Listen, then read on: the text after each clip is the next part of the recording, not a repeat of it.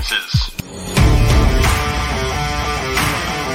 Welcome to the South Burbs Hitmen podcast with your hosts, Joe Mandel, Steven Zim Zimmerman, and Vinnie Parisi. We're bringing you the White Sox coverage you need from the perspective of true Southsiders.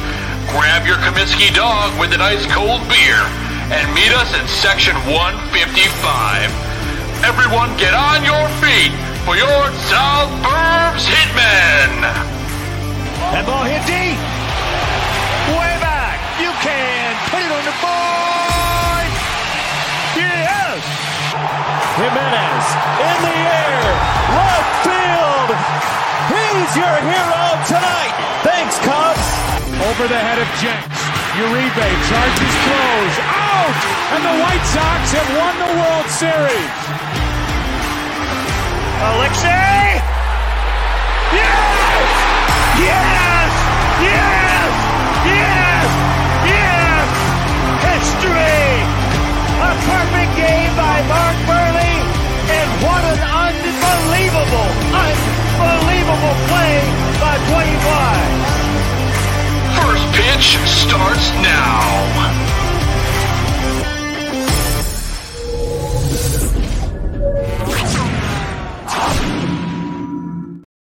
What is going on, everybody, and welcome to this week's edition of South Burbs Hitmen. I'm one of your main hosts, Joe Mandel, and I'm joined by my White Sox brothers in arms. I'm talking about Vinnie Parisi and Steven Zim Zimmerman. Gentlemen, it was a bit of a bloodbath here on opening day on the south side of Chicago. Well, the home opener on the south side of Chicago. But we have a friend of the show here to help walk us through some therapy on what this rough day was. So let's bring in Vinny's favorite person and defeat he lost to her in the 108 tournament. Of course, I'm talking about Celeste Spaghetti. She's joining us on the show. Celeste, thanks for being with us. Thank you for having me, guys. And sorry, Vinny. That's okay, Celeste. You know, every now and then you participate in something like that, and you're like, oh, I want to beat my opponent's ass. You know, I just want to rub it in their face and win really bad. And then you realize that sometimes just in a specific moment, you're not as good as who you're going up against. And you were really good at making contact. You did better than I did on that particular day. I didn't bring my A game and I lost. And quite frankly, you're more popular than me and more people like you. So you deserved the win more than I did. And, you know, I took it with a lot of pride that I was able to lose to someone who was able to go on and have another good performance in a couple other rounds. So credit to you. You did a really good job. It was a fun time for sure. It wasn't a fun time today. No, today was 35th and Shield. Thanks for setting that up, and you set it up, and I spiked it hard. Let's be honest, though. Michael Kopech didn't show up to play today. He had a rough day at the office. So before we dive into more baseball talk, we have to dive into what the heck was going on with Michael Kopech today. Vinny, you tweeted that, you know, do you think maybe Kopech was tipping his pitches today? Because, man, he was getting destroyed. I mean, Major League Baseball players very rarely give up 4 home runs in an inning. And, you know, I think it set a Giants record. It was like the first time since 2011 that they did something like that. There was something that I read. I don't remember exactly what it was. But for a pitcher like Michael Kopech, one of his caliber, to lay up 4 eggs like that in one inning where they were just kind of right over the plate. It's not like one of these batters went down and got one and drove it out of the field because they were magnificent hitters. I mean, they're all magnificent hitters, make no mistake about it. But the fact that he had that poor of an outing, it made me wonder if something was up, because in the first inning, everything was immaculate. The changeup was working. He had 2 strikeouts, and then the little roller back to him at the mound, and he threw him out at first base. I was like, Michael Kopech has his like 7-inning, 2-hit, no-run type stuff in this game so far. And then, Celeste, you had a really funny tweet that I don't know if Joe will want me to repeat what it said on air after the first inning. But I was like, he's really got his stuff going today. And the second inning came around, third inning came around. I was like, uh-oh, not too good for Michael today. So that was my takeaway. I do think he was probably tipping his pitches a little bit. Yeah, and just out of curiosity, I did not see the tweet. Celeste, you feel free to say what you tweeted, because at this point, last week we went off the rails. We weren't a PG show last week, so I don't really care this week either. Yeah, my tweets tend not to be PG. I said after the first inning, I said Kopech got me so hard right now. which was true. Like that was a flawless inning from Kopech. Oh, I did see that. And then it just went off the rails really quickly. So under that, I was like, this tweet has been deleted. I think I commented later in the day. I said the turtle went back in his shell. Yeah, that was it was unfortunate because I was so pumped after that first inning. I was like, this is gonna be a great game. Like Descalfani was doing really good. Kopech was doing well. I was like, this is gonna be will be a pitcher's duel. And just immediately after the first inning was anything but that. Yeah, it was rough. Zim, I don't know if you got to catch any of the game today or if you just had it on kind of in passing, but I think you saw the Luis Robert catch. So I think we could all agree, Zim, that we've been impressed with what we've seen out of Luis Robert so far this season. Oh, Luis Robert. I mean, they mentioned it on the broadcast. He's in Gold Glove form already. The dude looks like he has really worked on his game in the offseason, whatever he's done. I know Benetti and Stone were talking actually a little bit about him working on his game on the warning track, basically, as he approaches the fence. And you could see it, especially in the Houston series, but on that home run robbery today, it was the most casual home run robbery I think I've ever seen. The guy just goes up to the wall and kind of waits for it and then just, oh, I got that. Like, it was such a relief to see, honestly, after the way this team has played defense for the last few seasons. And I mean, Benintendi kind of got off to a rough start in Houston as well. He bounced back, I will say, defensively at least, playing off that short porch out there. But this team has been a defensive nightmare for a while, and it was so refreshing to see a guy who took some pride in his defense this offseason and looks like he's ready to be the leader on the field again for this club. Yeah, as long as he can get that back going too and kind of mix it up. I mean, that was our biggest criticism last year is like he wasn't amazing in the outfield. His bat was inconsistent. But to be fair, he was playing the last 2 weeks of the season with one arm, and he almost hit a home run with one arm, which is insane to think about. But and he did hit a bomb today. I mean, right. He's looking like the total package so far this season. That's 5 games, but it's better than what he looked like for a lot of last year. This is very true. All right. So we talked about opening day today. I think we all want to forget about it, but the series in Houston, I don't know about you guys. I was overly impressed with this team. Not so much with runners in scoring position. That was my biggest letdown. I think everyone would agree on that, but just to kind of, I don't want to sound like a guy out of the 1940s, but they had a lot of moxie. They really carried themselves in the base paths. They played good defense outside of Benintendi, which is surprising to say the least. But they just had a different feel to them. I know a lot of people don't agree, but I feel like Pedro Grifal's team immediately through one series and feels completely different to me. Celeste, would you agree with that statement, or do you feel that we're kind of in the same rails as we were last year? I mean, barring today, I totally agree with you. I think I wouldn't be the first person to say Pedro's boys don't quit. I think that we put up there are obviously rough moments in Houston, but the series split was, I think, more than a lot of people would have expected coming off the heels of last year. And that made a lot of Sox fans really optimistic. I'm hoping today was just kind of like a anomaly. Every pitcher has a bad day. There's probably a lot of pressure on Kopech. I don't know. I'm trying to give him an out. But I think, it was impressive what we did in Houston. I think the energy was different. The vibes are different. And I think that this is a rejuvenated team and we can carry that forward into the season. Yeah, I agree. I'm really looking forward to seeing how Pedro runs that clubhouse. We'll talk about it in a little bit. We have a segment coming up shortly where we critique Pedro a little bit more. But before we get to that, Vinny, we talked a lot about Oscar Colas this offseason. We had Phil Selig from Cuba Dugout on, who's been talking about Oscar Colas nonstop.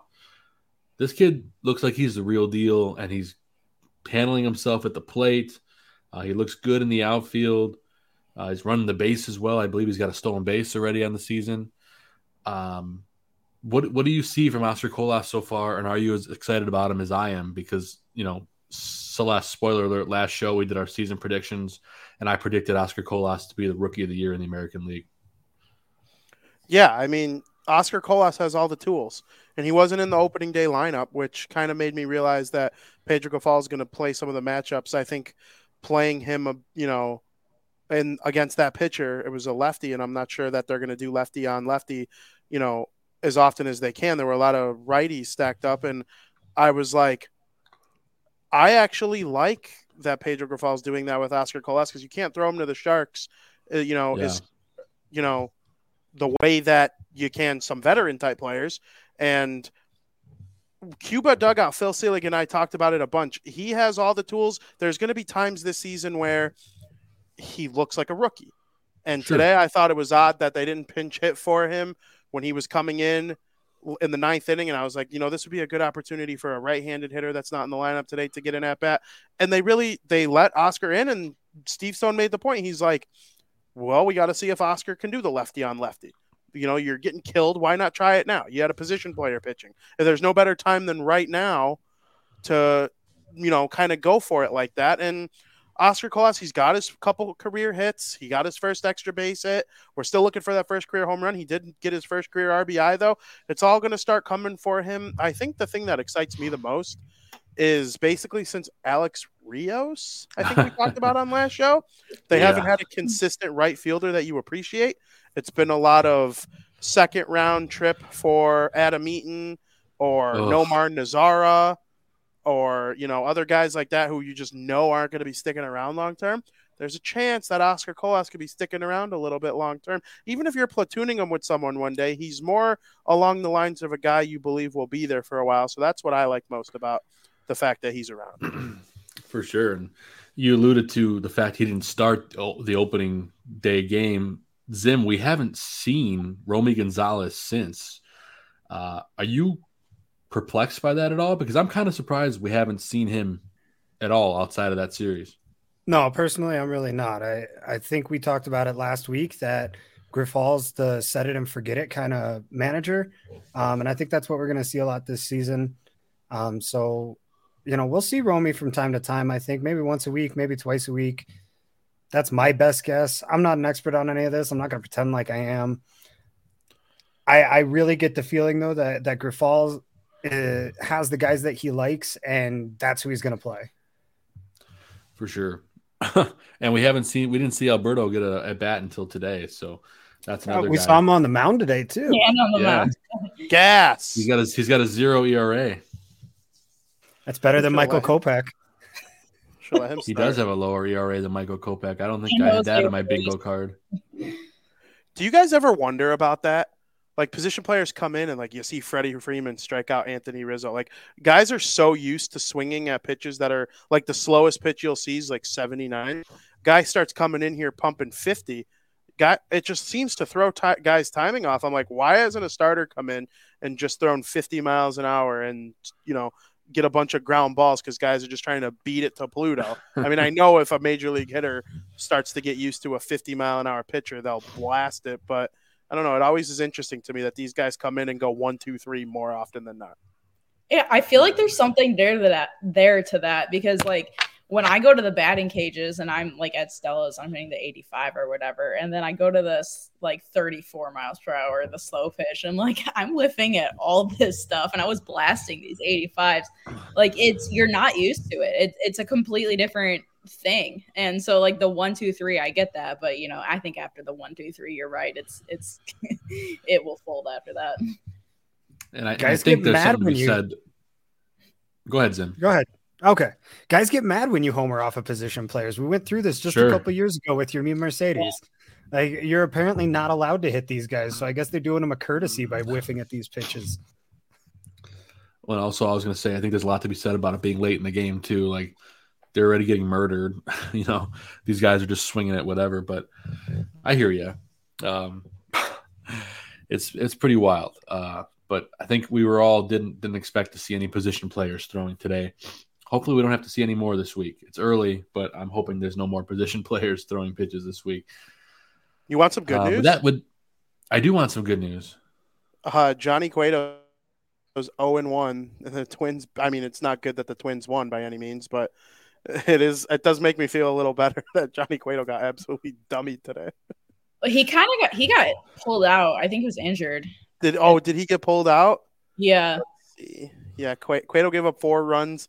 Oh, he gave up 4 runs on 3 hits in 1 inning pitched. So he definitely got hurt and pulled after getting destroyed. I was watching that game a little bit, and it looked like he wasn't feeling it. I felt bad. It looked like he got injured. I don't know. Maybe he wasn't. Maybe he just felt like shit because. Where do you guys stand on that? Because part of me wants to see him get destroyed and be like, okay, the White Sox made a good decision. But also part of me wants to be like, hey, Johnny Cueto, shove it up Rick Hahn and Jerry Reinsdorf's hoop and fit really well and make them look dumb so that there'll finally be some change with this team. I don't know. I'm somewhere in between. I really don't care anymore. Unless he's on my fantasy team, then I'll be pissed. Fair. I've always been a Cueto fan. I talked about it when they picked him up last year. I grew up, watching the Rockies out here, and they play the Giants all the time, which is where Cueto came from. And I don't know, something about his just vibes on the mound always stood out to me.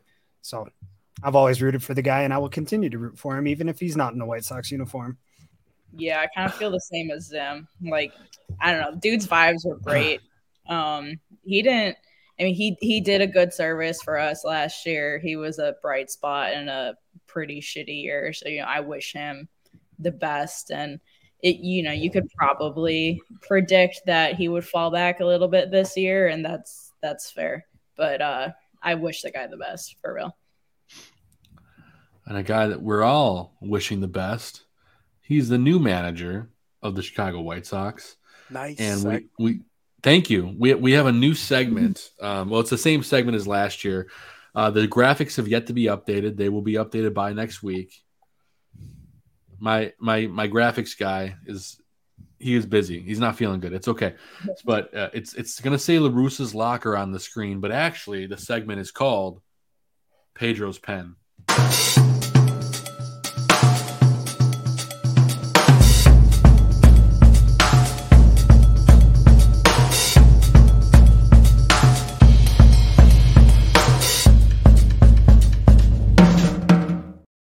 Yes, this is the part of the show where we get to either criticize or praise Pedro Grifol and his work in the dugout and with the bullpen and all the above. So I can just leave it as an open floor. I guess we can let our guest go first. Celeste, I'm just curious what you think the first 5 games with Pedro Grifol in the White Sox dugout. See, I feel like this is kind of a loaded question because, yeah, you can nitpick at stuff Pedro did. Like, he was not 100% perfect manager. There were some issues, but the bar's on the floor. Sure. So, like, not saying much, right? Yeah. So, I mean, beggars can't be choosers. I'm happy that we don't have Tony anymore. I'm happy that the decisions that are being made are better than they would have been. So what are you going to do? I'm not going to complain too much because you wouldn't have expected Jerry to make a change in matters to begin with. So the fact that we have somebody else is all I feel like I am allowed to ask for at this point. Sure.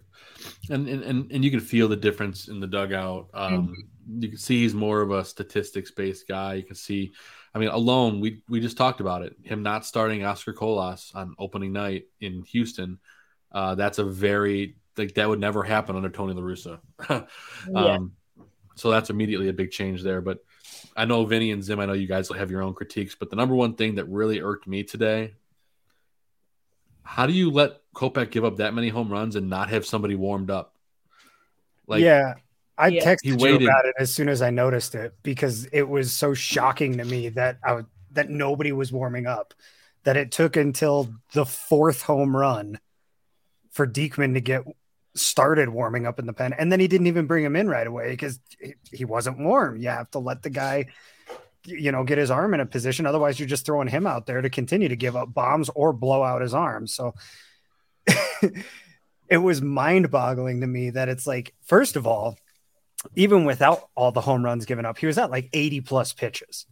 Like, you got to be ready to bring somebody in at a moment's notice when a guy starts getting up in pitch count and it's still that early in the game. I mean, it was only the 5th inning. 5 innings, 80 pitches, got to be aware of that. And it makes me wonder if either he wasn't aware of it or if he really just wanted Kopech to like feel it out, or maybe Ethan Katz wasn't doing his job with it. Something wasn't right there. That's the only thing that I can really deduce from it, is something wasn't right. Yeah, and I think that's something over the course of the season. You would hope that Pedro starts to get to know these guys a little bit better, you know, their tendencies. I mean, we know Michael Kopech. You would hope that Pedro has done his homework on all these guys, but I give him a little bit of the benefit of the doubt because it's early on, but like still, he just waited too long for me. Vinny, I'm curious if there's anything immediately that stands out to you with Pedro's decision-making, or something that he's done well or not so well over the course of the last 5 games. So far through 5 games, the management of pitching has not been an upgrade over Tony La Russa, in my opinion. But I will say this. The vibes are better. Yes, they are. Starting lineups are better. Yep. And I just think the overall makeup of the team with him in the dugout is better. And so I think there were a couple times where his pitching decisions, he made him look like a rookie manager. The whole example here with Zim talking about warming up after Kopech clearly was not having it today. There was game 1 where the decision was made when they were still in the game, or game 2, excuse me. They were still in the game, and they went to Jose Ruiz and Diekman. And I think Pedro Grifol is quickly going to learn that you don't go to Jose Ruiz in high-leverage situations. You put him in when the game is out of reach, and he probably shouldn't even be on the roster anyway, which you could blame Rick Hahn or whoever you want to blame for that part. But, you know, I haven't seen a guy with a 1-2 count be walked yet. I haven't seen a guy with a 46 weighted runs created plus batting second yet. You know, Leury Garcia, sorry, Celeste, is off the team. I think there are a lot of things that have gone right in terms of the decision-making that he's made so far. And Celeste nailed it on the head when she first started talking. Like, the bar's so low. So, like, Pedro Grifol just kind of had to come in and bring some good vibes, make it seem like a 70s sitcom, and the team will be better naturally. And I don't think they perform well in that series. So, you know, I have enjoyed what I've seen so far from him. The team that played today was not the team that was there in Houston, even in the losses that they had against the Astros. No. Some of the losses, they had a chance to win both of them, and it kind of slipped away in the end. They weren't able to come back. This game was just, they kind of looked like they weren't ready to play at all. Opening day, I don't know what was going on, but off day tomorrow, that's another task as a manager. How do you handle the off day? How do you guys ready for Wednesday with your ace on the? So again, it's 5 games, but I do feel like it's been an upgrade already so far.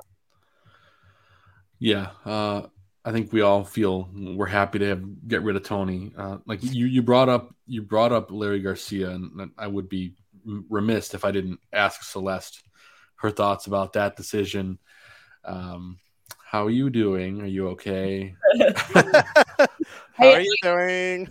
I can separate the art from the artist. I agree with Vinny. Like, I think that's the problem, is that we're so used to Tony making such bad decisions, like putting Leury Garcia in the 2-hole. He did not belong there. He should have never been there. So that's just reiterates the fact that the bar is on the floor. So it's hard. I mean, Pedro's a rookie manager. He's gonna make rookie mistakes. Yeah. And you know, I always try to check myself, because if I get pissed about a decision, I'm like, he's a rookie manager and it's still better than last year. So like, I always try to like humble check myself, because we have such a talented roster, such natural talent, but it does take a good manager to kind of like bring that all together. And that's something we can achieve, but we're not going to achieve that in the first 5 games. Most likely not. It'll be a season-long process, but yeah, These guys will start to gel. Give them some time. But Zim, one thing you had mentioned to me earlier that I want to get your thoughts on is Pedro's challenges over the last couple games. There's been some good, there's been some bad. I'm just curious, your thoughts on it. Well, I've seen 2. I think there's only been the 2. He's 0 for 2 on those 2, but I think they were both like really good challenges and really smartly played. The first is the Yoan Moncada slide into third. Looked safe depending on the camera angle that you view it from, until you see that one shot where the glove goes right into his face, and it's pretty clear he was about a half a foot short. And I like him being aggressive in that situation, make the umpires double check themselves and look at it. And then there was the nonsense challenge yesterday that I'm not sure how it wasn't overturned. The hit by pitch on, I don't know, Mick something or another from the Astros, some guy who was feasting against the White Sox that I've never heard of, which seems to happen all the time. But live at the ballpark, he was clearly out, Travis says. So, I mean, hey, that's okay. I'm all for it. Again, I appreciate that looking at the camera angles, there was an argument to be made at least. So I think it was a good use of it, especially in a high leverage situation where having that runner on third really changes the game. And then, but the one yesterday, I think the umpires blew it. I think Grifol was totally within his means to challenge the ball hitting the. They said it hit him in the hand. It really hit the nub of the bat. And it was pretty clear that it hit the nub of the bat. Try again. Sorry. Somebody's computer's talking. I don't know who that is. Somebody's got Siri. Siri was piping in there. Gotcha. But anyway, the ball hit off the knob of the bat, and I mean, it was pretty clear to me. It's pretty clear to anybody who like understands physics that a ball doesn't hit a fleshy part of somebody's hand and bounce that far away. Yeah. And per the rule book, if the ball hits the bat, it's a foul ball. It doesn't matter what happens before or after that. If it hits the bat, it's a foul ball. Yep. So I really appreciate him sticking with the rule book on that, challenging that play, telling the umpires they were wrong after they got it wrong. I kind of wish he would have argued a little more about it, but Sox won, so I guess that's what matters. That is all that matters at the end of the day. We got that split. Runners in scoring position has been a problem, to say the least. And I don't know. I mean, part of that goes on Grifol, goes on the staff.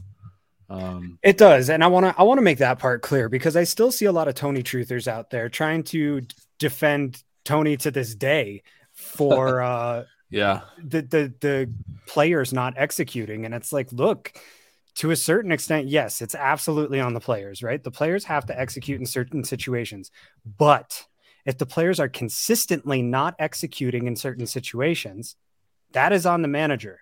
You have to find out why they aren't executing. It's the Matt Nagy Bears, right? We got to find the why. All right. Find the why, figure it out. That's what you get paid the big money to do. And yesterday, at least, it kind of seemed like they figured some of it out. They started to put it together. They started to change their approach at the plate. But then today, to me, the approach was back to what it was day one in Houston. It was giving the pitcher a strike, working from behind in the count almost the whole game. It was frustrating, but that is what it is. The approach will change as time goes on, as long as Pedro's actually doing his job and being a good manager. And that is the problem that I think a lot of us had over the last 2 years is the approach never changed. That's why it feels different to me, even though we. Go ahead, Joe. No, I was just going to say that's the thing. Even though we had all these guys stranded with runners in scoring position, it still feels different than Tony. You can go with your thought here, Vinny. I just was saying it feels different, even though it's a lot of the same. Yeah, and like as Christina points out in the chat, he's not going to walk a guy with a 1-2 count, or he's not going to fall asleep in the dugout. And we wish Tony well with his health issues, of course. But I think the whole thing with Tony La Russa was a complete dud. And speaking of duds, we are going to talk about who has been not so great with the Chicago White Sox in the last week or so, and our favorite segment, the Adam Dud of the Week. You suck! You suck. Stupid. Lousy. No excuse. What a dud. What a total dud. Yes, that's right. It's time for the Adam Dud of the Week. Everyone can have their own nominee. I have some wonderful statistics here that are going to make us feel absolutely wonderful about ourselves, but curious. I guess we'll let the guests lead off here. Is there someone this week, Celeste, that when you think of this team, you're like, man, they put up a dud of a stinker of a week? I won't go with the obvious. I'll go with the. We'll talk about them later on, but yeah. Go with the other obvious. I don't know what Jose Ruiz is still doing on this team. Like, why? Why are you here? Like, I'm so glad you brought him up. He was good for Venezuela, though. He was good for Venezuela in the World Baseball Classic. He was really good in the World Baseball Classic, like scary good, like to the point. I mean, every single White Sox player who played in the World Baseball Classic, we talked about this last week, every single one of them had a great tournament. So it was like there was all this hope and all this hype, and some of the guys have carried it over, and then there's Jose Ruiz. Well, the guys who've carried it over are the guys who we knew had innate talent. Like, Moncada had that talent. We knew it was there. He had some bad years, but we knew what his ceiling was. And, like, and now he's back. Hopefully this stays consistent. That's right. Who we got when we got Moncada originally, but like, I don't think I've like, other than the World Baseball Classic, I've never been like Jose Ruiz. Yes, he's that guy. Like, he's got a lot that he can bring to us. He just has to put it together. Like, that sentence has never crossed my mind. I don't think we could get somebody better. I don't know. It seems like kind of a waste of a spot to me. Yeah, he had a rough week. 2 innings, 6 hits, 7 earned runs, 2 homers, 1 hit batsman, and 3 walks in a whopping 2 innings. That's quite the bad run. That's a busy 2 innings, is what it is. Yeah, forgettable 2 innings for sure. Good choice, Celeste. He was definitely on my list, so I'm glad you grabbed him. Zim, who do you got for your dud of the week? I mean, the really obvious one, I think, is Benintendi. He was really bad through spring training and has continued to be that way. The disappointing part is, aside from an awful slash line of 3 for 21, he just has looked a little slow in the outfield. There were a couple balls in Houston I felt like he should have gotten to that he didn't. And again, he rebounded pretty well. He sort of started to figure it out towards the end of that series. I don't think they hit a single ball his way today, at least that stayed in the park. So regardless, it's just odd. He was the big free agent acquisition, pretty much the only new blood on this roster. And for him to come up kind of being a dud, it's disappointing to say the least. So I really hope that he can turn it around here in the next week or two. You never know, though. Some guys are just slow starters. I don't know Benintendi historically. So we'll see how the rest of the season goes for him. I've had him in fantasy many times, and he's always a second half player for me in fantasy, but I don't know historically. I've only had him a couple times. So, but what I can say is he had a bit of a dud of a week. For considering he was batting, I believe, third in most of the games this week, the fact that he only scored 3 times and got on base a total of, I guess he had 3 hits and he had 2 walks, so he got on base 5 times. It's not ideal for a guy that you have in the 3 spot. Obviously, they've changed the lineup since then. Hopefully, things get better there. But Benintendi, you're a dud this week. Vinnie Parisi, who you got for your dud? Elvis Andrus has stunk so far. Everyone thought he was going to be the savior, which he still might be, like a really good player for this team. There's no doubt. Switching positions, an elder player. 2 for 19, 105 batting average, a stolen base, and 3 strikeouts. You're not looking for your 9-hitter to come in and save the world. Obviously, Zim's Andrew Benintendi pick is a little bit better than mine. That's probably who I would have said too, because that's the highest paid player in the history of your organization. But I digress. Elvis Andrus he's there to be a little bit better than he's been right now. I don't know if you're necessarily going to get September of 2022 Elvis Andrus, just because that doesn't seem necessarily fair to expect that from him. But as long as he can be better than what they would have gotten from a replacement level second baseman, that's what we're hoping for as the season goes along. I do think a veteran starting off like that is better than a young guy, because Elvis Andrus is at minimum going to put up an okay season. Sure. The first 5 games, that's what we want so far. I hear you, buddy. I hear you. Good choice. We talked about it before, but I'm going to go with the obvious because let's be honest, it was a rough day at the office. Michael Kopech, I just want to look at his stats on paper. We're all trying to forget about it, Joe. We all just want to move on, get today behind us. Yeah, dude, chill. The segment's talking about a dud, and I think he is the definition of a dud today. The wick never even got all the way down to the firework, never even blew off. But 4 1/3, 7 earned runs, 5 homers, 3 walks, 5 Ks. Just an absolutely abysmal performance. I don't want to give it much more thought than that. What sucks is if you pulled him a third of an inning sooner, and I know you couldn't have known that this was going to happen, but if you pull him at 4 innings, he actually had a decent game, and then he just started giving up bomb after bomb after bomb. I don't know what happened there, but it was pretty obnoxious. Watching it in real time was it was horrifying. So I want to try to forget about it as well. Speaking of something that Zim wants to forget about. Yeah, I got an honorable mention here in this segment because it wouldn't be a South Burbs Hitman show without me shitting on some aspect of the catching. So the overall defense behind the plate these 5 games was just awful. 5 total pass balls, 6 total stolen bases allowed. Yeesh. Only 1 caught stealing. Was not good. I've also noticed Yaz is he doesn't have a pop. He's throwing from his knees every time he throws down to second base, and you got to have a cannon to do that. He's just not going to get guys like that, and I have a feeling it's probably injury related to some degree. He looks like he finally does have his legs underneath him. At least he's been great at the plate, that's for sure. There is no denying his bat has been missed, and it is awesome to see him stroking the ball the way he does. Love watching him stroke. But just the defense is inexcusable. It makes me wonder if he doesn't have the mobility that he used to, because again, he's throwing from the knees. He's missing a lot of balls in the dirt.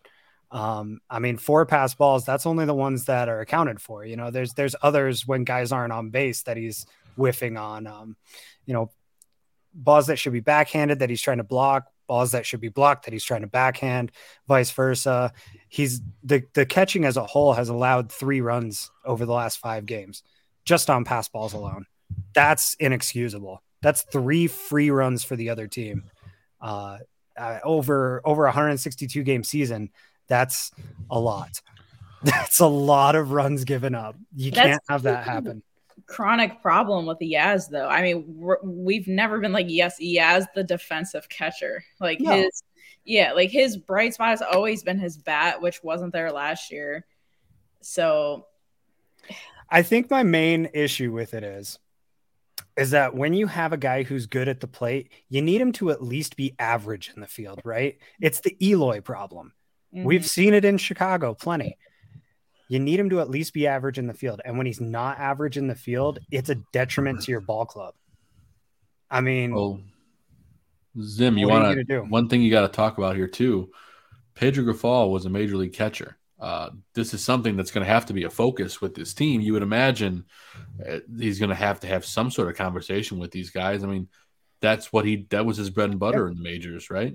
Yeah. I mean, and part of it is definitely going to be figuring out these new rules, right? You're only allowed so many disengagements.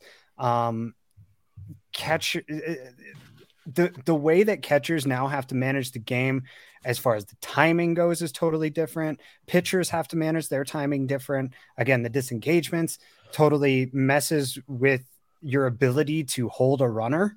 And I understand it's for pace of play and all that, but what it's done is it's fundamentally changed the way the base running works in MLB. Like, you're going to see, we've already seen a vast, a skyrocket in stolen bases and stealing attempts.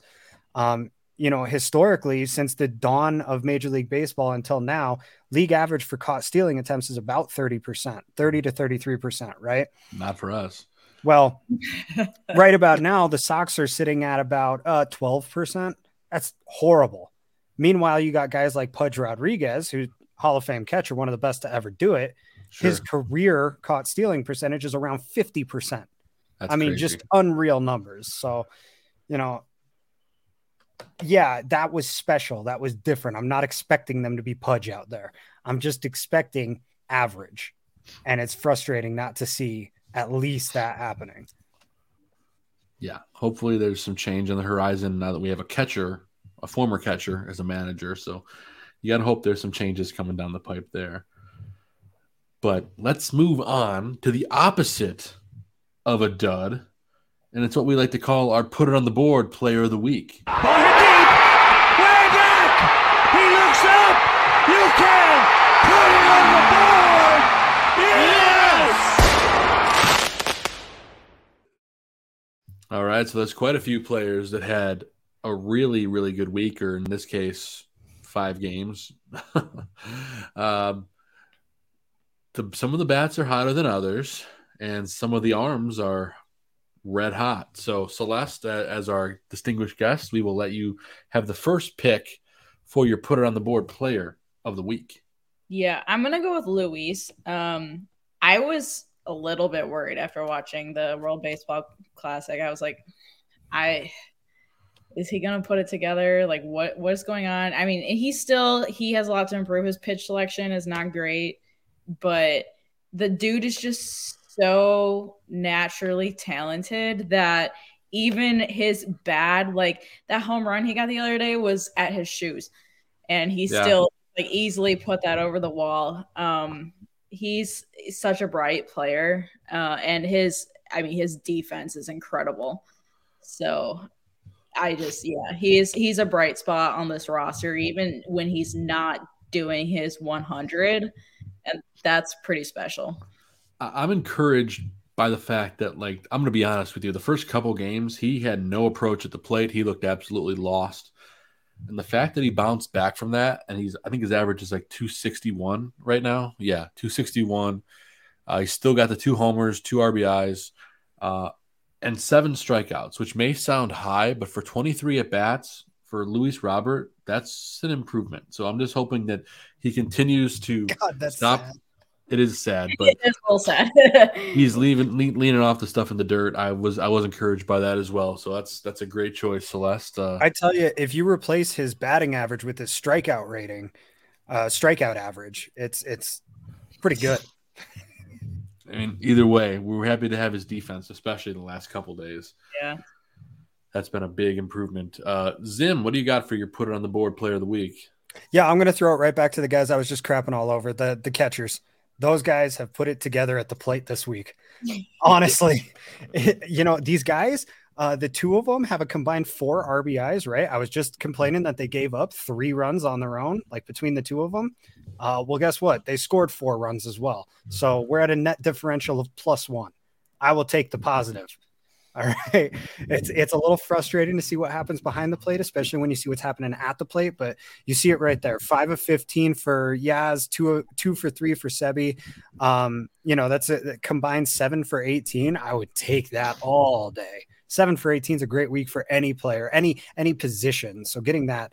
Now, if can we add their batting averages, right? That's 1,000 batting average if we add it. 333 and 667. There right? You go. These guys are hitting it every time they get to the plate. And it feels like it right now, though, honestly. That shot that Yaz hit, what was that? Was that opening day? Yeah. That was a monster shot. That looked like classic Yasmani Grandal. That was Milwaukee Brewers Yasmani Grandal right there. Mm-hmm. That was sexy. For He sure. looks good. I mean, you just got to hope he can stay healthy. Well, and that's why I say why I'm upset with his defense, because he does look healthy. He looks good. He should be able to do all of these things. Again, but having his bat back in the lineup is awesome. I would love to see the rest of his game elevate to that level now.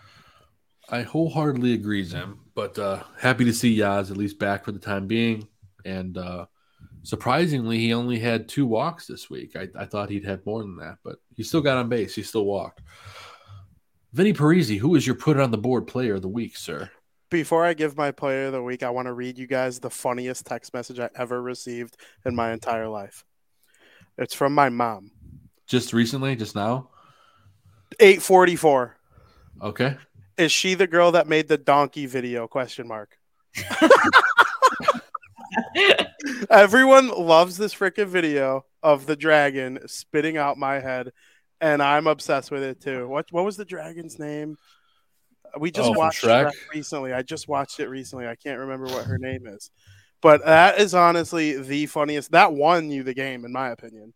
Like, you made that, and I was like, I have no shot. I have to give a shot. I did not make that myself. I have to give a shout out to Jeff White. That's Jeff White 019 on Twitter. We're big Shrek fans. We DM about like Shrek every day. So I should have worn my Shrek shirt. It's really funny. It is so funny. I'm gonna make a video. I'm gonna come up with a Shrek video of someone decapitating you if we get matched up next year, and I'm still gonna get killed. But that was really funny. So my put on the board player of the week. I'm gonna go with my guy only because it's probably gonna be the last time I name him. I hope I'm wrong. That this is the last time we put him as a put it on the board player of the week. But Yohan Moncada, 9 for 21, batting .429, 3 home runs, 4 RBIs, 1 walk.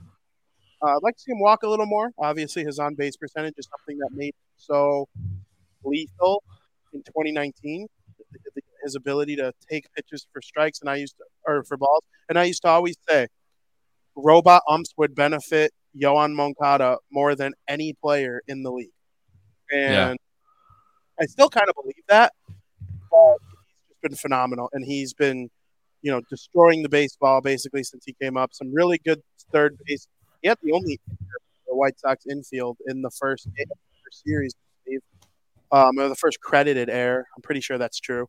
But that doesn't mean anything because he still plays phenomenal defense, and there are a couple big plays that he made there too. So I'm really happy to see Yohan Moncada. It seems to me that on White Sox Twitter, there's been a little more positivity surrounding Yohan Moncada lately. We all want Yohan to succeed. He's one of the more fun players to watch on this team. I mean, we didn't question what the donkey's name was. We questioned what the dragon's name was. We know that donkey's name is Donkey. I'm going to Google this. The dragon's name is Dragon. Is it? Is it really? I just looked this up a couple weeks ago because we were watching Shrek. That's really funny. So Donkey and Dragon sitting in a tree. Yeah. Okay. Hey. Yohan Moncada. No, Wikipedia is telling me the dragon's name is Elizabeth. No, I've never heard that. No shot. Wikipedia's wrong, even though it's probably I have no idea. That's funny. That's really funny. Well, I'm dead because of the dragon, so I pick Yohan Moncada. But you're looking good. Back to the picks to click, or the put it on the board, excuse me. Yohan Moncada is a Triple Crown candidate at this exact moment in time, and nobody can take 5 that games away into the from him. season. I'll laugh if he wins the Triple Crown, Zim. That would be hilarious. I should go put a bet on that right now. It would pay. You should bet $1. You'd probably win $1 million if he did it. Probably. No shot. Right. No. My put it on the board player of the week is a bit of an obvious one, but I think we have to discuss it. Dylan Cease was unbelievable on opening day. 6 1/3, 1 earned run, which was a BS earned run. 10 strikeouts, 1 hit batsman, and 0 walks. That's what we like to see out of Dylan. That control the command was just chef's kiss. So props to Dylan. He lit it up. We'll be seeing him again. Oh, he's pitching. He's pitching Wednesday, isn't he? Mm-hmm. Yeah, I better start him in fantasy again. Yeah, he will be on the mound. He's been outstanding. Yeah. So those 0 walks were big for him because that was his problem last year. And I mean, it's one game, one start that we saw, but that's still big. And if he can carry that into the rest of the games and show that he can, even being a Cy Young candidate, can still improve, dude is unreal. We're lucky to have him. And considering the spring he had, I know, Vinny, we talked about this before the season started, but he had that one really bad start. But then the next start in spring, he really hauled it in and he looked much better. So it's nice to see that he took that momentum into the start of the season. And I think you're going to see him get better. I mean, if he pitched that good against the Astros, I don't want to crap on the Giants after they hit 7 home runs on us today, but that lineup is not anywhere nearly as deadly as the lineup of the Astros. So I'm excited to see what Cease can do against them, especially after the performance that they put up today. Maybe silence those bats a little bit. Yeah, and the Giants, they got 2 out of 3 losses against the Yankees in the first series. And the 2 teams in the league that finished 81 and 81 last year were the Giants and the White Sox. So it's not like anybody should be really super scared of the Giants. They're a pretty good team. The White Sox are a pretty good team. One of them might be able to rise above just because they don't play in the same division as the Dodgers and the Padres. But, Dylan Cease should be able to come in, see this lineup, and do what he does best. I agree, though. I think keeping the walks down is huge. You can argue that cost him a Cy Young, just not being so great with the walks last year. Not that it didn't really harm his run prevention or as much as you would think based on the number of walks to his total RBI. And Verlander's ERA was so much lower that it was kind of hard to argue against him by the end of the year. But I don't know. The sky's the limit for Dylan Cease. I think that's a great pick. Yeah, we're a little excited about our guy. I think rightly so. We're all just a little over the moon about it. So, all right, we're gonna dive into one more segment, and for this one, Celeste, I know you're probably gonna get out of here after it, but we want to keep you around. Next one, we're gonna talk about the upcoming matchups, and then do our picks to click, which we're gonna include you on for the week, in a segment we like to call White Sox Weekly.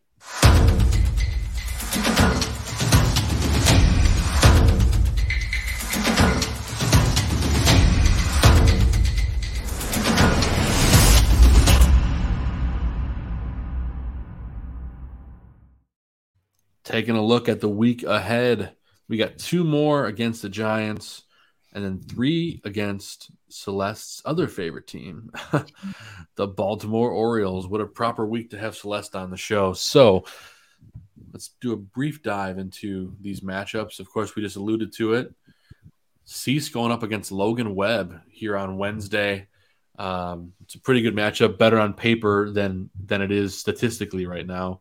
Webb kind of got knocked around in this first game, but still had 12 strikeouts, which is crazy.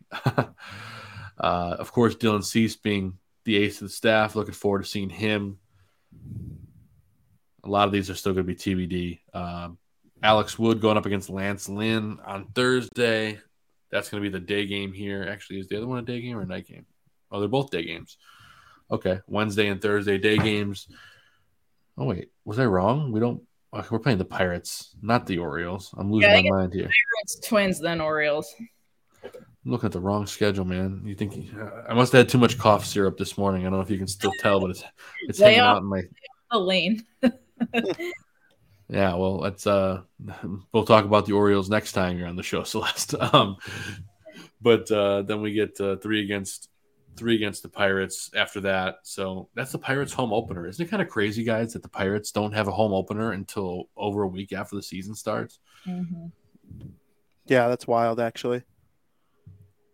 And it's also wild for like a team to have to go to someone's home opener after playing, 8 games or whatever. That's weird to me too. So it's interesting, but it's the situation. If I love this balanced schedule so far. Yeah. I'm not used to it, but I don't know about it. Were you taken back when they said on the broadcast today, it's the first time the Chicago White Sox have ever had a National League team as their home opener? That was like Wow. 100 something years. That's crazy. Yeah. But then again, like until 2 years ago or 3 years ago, however long, you only played National League teams for like June. And that was the only time interleague play existed, was that 1 month of the season. So, well, this whole setup is strange. I was looking at the schedule and like we don't play the Detroit Tigers until like the end of May.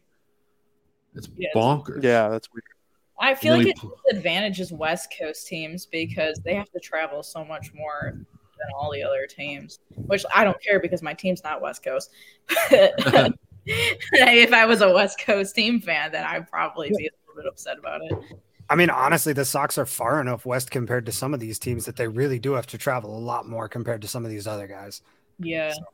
There's like an 11,000-mile difference for the Giants this year compared to last year. Like it kind of really sucks. Yeah, it does. I talked about this one time doing my hockey show. Like the teams in the Eastern Conference, their travel schedule is like significantly less. Like Dallas, so like apply it to baseball. Like the Rangers and Astros are sneaky, not close to anyone in their division. Mm-hmm. They have to travel to LA, Seattle, Oakland, where like the Orioles, Red Sox, Blue Jays, and Yankees, they're all like within a 2-hour plane ride of each other, if that sometimes. So it's something people don't necessarily think about when it comes to like players signing with teams. Like there's GMs out there that tell people it'll add an extra 3 years to your career if you sign with us. And then guys are like, and they think about it and they're like, oh, okay. So it's weird. It is weird. It's going to make for an interesting season. And the last part of this segment, we're going to go into our picks to click for the week, and then we'll let Celeste get out of here since she gave us a wonderful hour of her time. But Celeste, for your pick to click for this week, I'm just curious. You get to go first. You get the pick of the bunch. Anyone on the team, who is your pick to click this week? It's going to be Dylan. All right. If she wins this over me, too, I'm blocking her. He's only got one start this week. It'll be fine.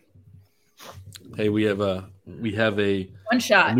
A new process this year. Where last year I just decided who won, pick to click, but now we're going to put up a poll on Twitter every single week and let the people decide. So you will be part of that poll this week. Last season, Celeste, anytime Dylan Cease had 2 starts in the same week, somebody would pick him. Of course, the winner would always pick him for pick to click. And he never lost anybody pick to click. I think that's how good he was. I think each of us took him at least once. I know I picked him at least twice on those weeks. But I mean, he was just he's the ace in the hole. I think he led the league led the team last year in Sunday starts. And if you're a Sunday starter, you're almost guaranteed 2 starts that week because you definitely had one earlier in the week and then you land again. So Dylan Cease.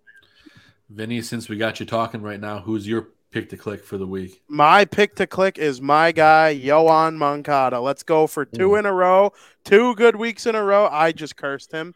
2022, Yoan is back.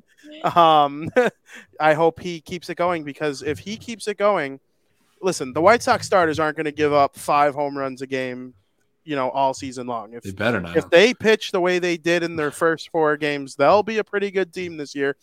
And I think a big key to them scoring enough runs to be a postseason team is Mr. Desastre Personnel himself, Yoan Moncada. I'm rooting for him. I have a Moncada jersey. I'll wear it if he wins next week's show. I'm wearing my Moncada jersey right now. Let's go. City go. Connect. City Connect. I need a City Connect jersey. I don't have one. I have a hat. Not embarrassed to wear it this year yet, so hopefully that you will be. Don't say that yet. Don't say that. You will be by Mother's Day. We'll see. He's gonna stay on fire. He's gonna be like this year's. Oh, I don't want to say that either. You're mean Mercedes. That's a curse of death as well. Yeah, that's a good thing. But Zim, what do you got for your pick to click? Man, I want to, so I'm going to. Oscar Colas. Ooh. Oscar Colas. Sneaky, has a 300 batting average on the season, 294. Only through 4 games. Remember, he didn't play in one of them. No, he did. He got 2 at-bats in that game still. He came in relief. Yep. That's right. But regardless, today was his only really bad game, and he still looked good in the field. No, he hits his first career home run this week Pick to click. So. He's gonna get that chip off the shoulder or whatever, the block off the back, and just be off to the races for the rest of the year.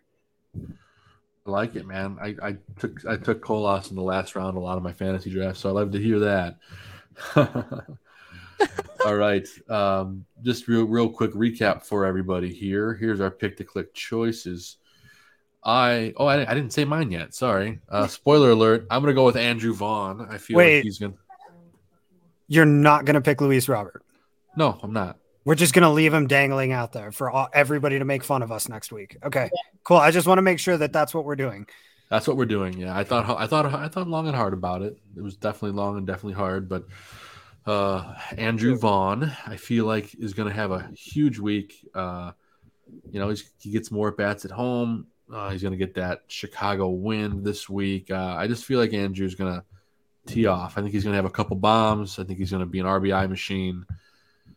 Going Vaughn. So that's my pick to click for the week. So recap for everybody. I'm going with Andrew Vaughn. Zim's going with Oscar Colas. Vinny with Yohan Moncada. And Celeste is going with Dylan Cease and Desist. We'll put the poll up probably Sunday. I don't know. Vinny, what do you think? We should probably figure out the rules here when we put up the poll. I think Monday games shouldn't count. Right. So like you put it up Sunday after the game. Sunday afternoon. You let it run. Sunday afternoon whenever the game on Sunday ends, and you run it until the show. The show at 8:00. I would do it till the show. Okay. No, because then the game might influence some people. Until I'll do it at the game time. That's okay. Yeah, let the game influence people. The game is being played before the show starts. I think if people want to count it, they can, and if they don't, they don't. I like that. Leave it to the people's discretion because Monday's a day too. People care about Monday. It's my favorite day of the week. It's a day that ends in Y. Exactly. All right. Well, Celeste, we cannot thank you enough for giving us so much of your time tonight. Before you get out of here, why don't you tell everybody what you got going on, where they can follow you, what they can expect with your content for the whole season, because you've always been an entertaining follow and always good for multiple laughs a day. And I mean that sincerely, not just because you're on our show. Yeah. Thank you for having me so much. This was fun. I usually do. I with All Sports Scene, we do unserious content. We just talk a lot of shit and unhingedness, and it's always good to talk straight up baseball. And so I appreciate it. I would love to come back on the show anytime. This was good. You can follow me at C_Spaghetti1. C Spaghetti was taken. So that's where we're at. Thanks again for having me. I really appreciate it. We'll get Elon on later to discuss that and get that sorted out for you. All right. And then the last comment is we can expect tits and chaos. Yes. Celeste, have a great night, and hopefully we'll run into you in the ballpark at some point this season. And if not, we'll definitely have you back on the show. For sure. I'll be there April 29th. I will be at the G-Rate. The hockey jersey. Yes, the hockey jersey game. Be there. I'll be there. All right. Well, we will see you at the ballpark. Have a great rest of your week, and let's go win 5 straight. How about that? Hell yeah. All right, Celeste. Thanks again for coming on. Thanks, guys. All right, take care. Thank you. Ladies and gentlemen, awesome. Celeste Spaghetti. What a great time, man. Always fun talking with her. If you haven't followed her on Twitter, what are you doing? And this is the part of the show where we're going to take a brief commercial break, and we will be right back.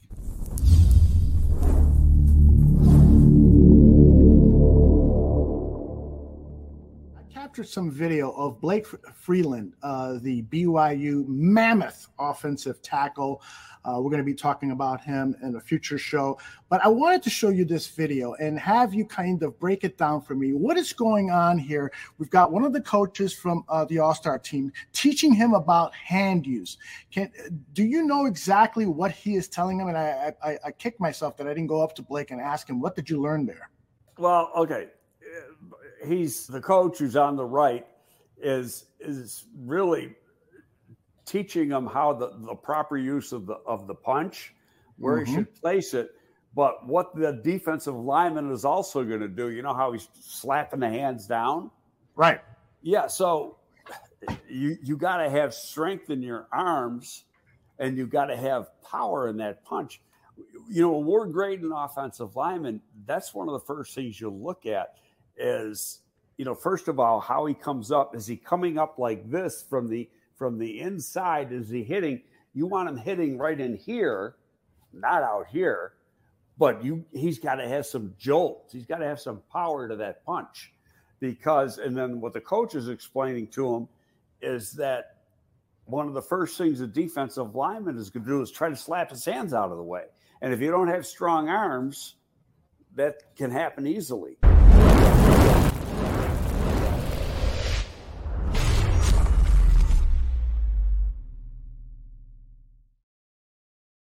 And we are back, guys. Boy, oh boy, that was a lot of fun talking with Celeste. That was a jam-packed hour, man. That went by really, really fast. Oh, geez. And I felt so bad. I was like, yeah, let's get Celeste on the show. And Vinny's like, yeah, I'm getting smoked. I'm like, I felt so bad, Vinny, at the same time. But I was like, you and Celeste get along, and we had fun along the way. So, yeah, I like anyone who's Italian. I also respect any opponent I have that, you know, you compete against. And she whooped my ass. So, and it was really fun. It was kind of funny. Anything I tweeted that day, she had like a meme or something ready to shit on me with. It's almost, she might have had my notification set on, which is really a smart thing to do if you're like really trying to compete in a tournament like that. Sure. And like I would tweet something for work and she would like quote tweet it shitting on it. Like, and it was just so funny. Like one of my hockey tweets, like, you know how I compliment random hockey players throughout the week, and like, you know, hockey guy doesn't deserve to win, or like, this is baseball, like, you know, and I'm like, Celeste, you're an Orioles fan. Like, don't talk about my Devils when you're an Orioles. No, I'm kidding. I like it. I think it was so fun. So, you know, it is what it is. I got beat. Yeah, Mr. Colorado Avalanche. Yeah, okay. Shit about hockey. Yeah, that's just wildly incorrect, especially where you live. I know. No, what's really funny to me with all of it, honestly, is the fact that she would pick on you for liking hockey, because I feel like finding a well-rounded hockey fan is such a rare thing.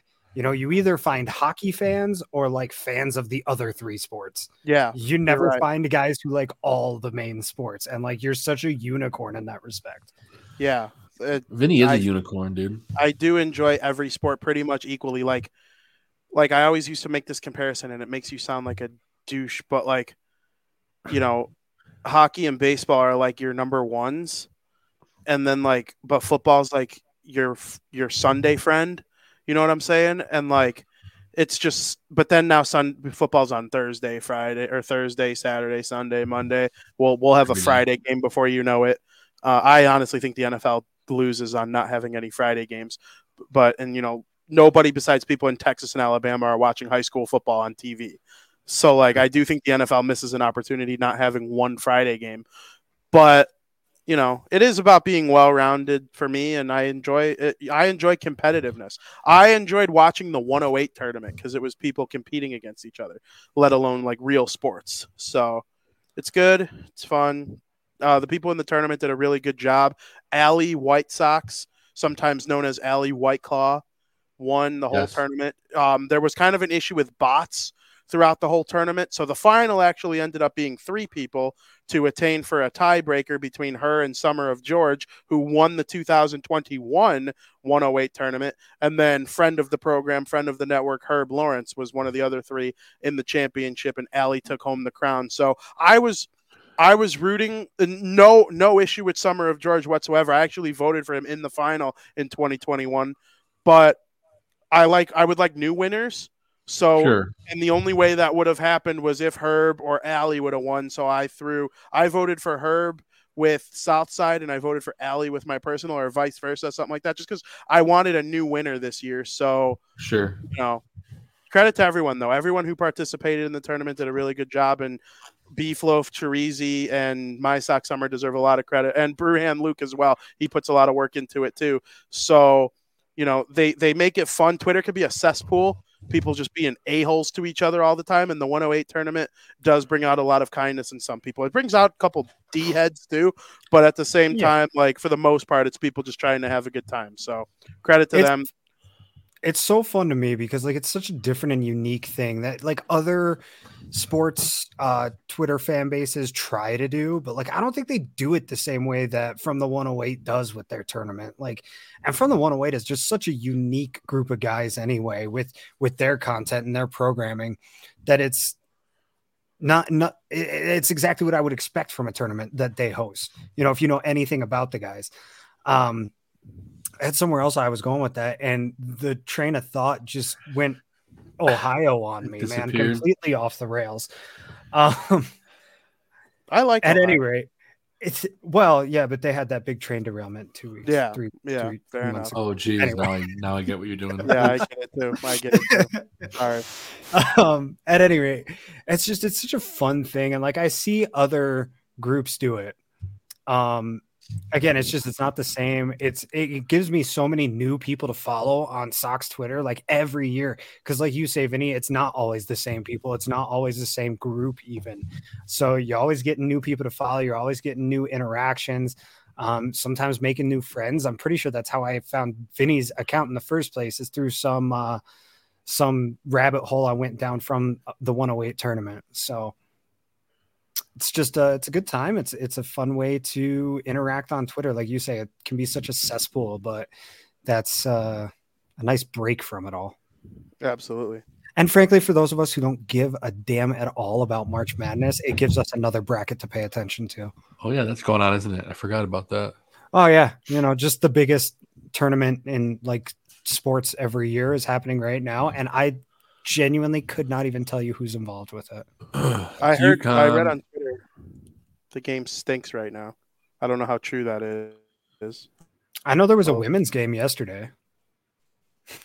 That got a lot of attention. Yes, it did.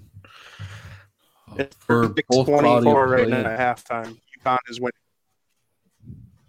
What's the score, Vinny? Sorry, you broke up a little bit. It's 36-24 UConn at half. Wow. At half? That sounds awful. Nothing like it's on pace to be like 70-50. Yeah. Wow, that sounds horrendous. Well, thankfully we're not watching that, and all of you in the world are watching us right now. I like to think that, but let's be honest. Excuse me, I'm a little under the weather trying to get back. But speaking of interesting takes, which no one was talking about takes, but I just said that, we're going to go ahead and dive into this week's guaranteed take.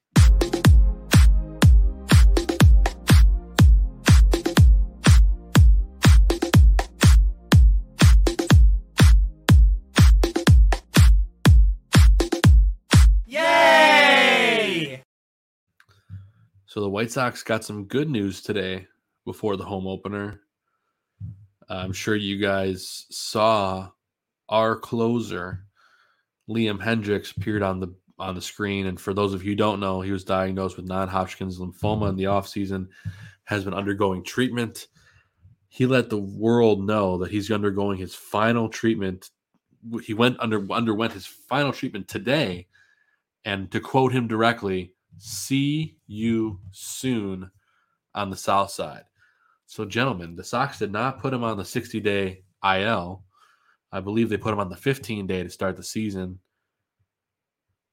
Does that mean Liam Hendriks is coming back soon? And if so, Zim's prediction is looking pretty good right now from the top of the season, giving him reliever of the year. Vinny, you're on mute, my friend. You're on mute, sir. I'm just going to take the opportunity to say I did not have any sort of inside information, and this is a phenomenal turn of events for the young man known as Liam Hendriks. Yeah, you're absolutely right. And it's funny. The reason I started talking was because I thought you were going to go and you were on mute. So I started talking anyway. But I say it on the show all the time, I'm very dumb. But Liam Hendriks, he's not very dumb.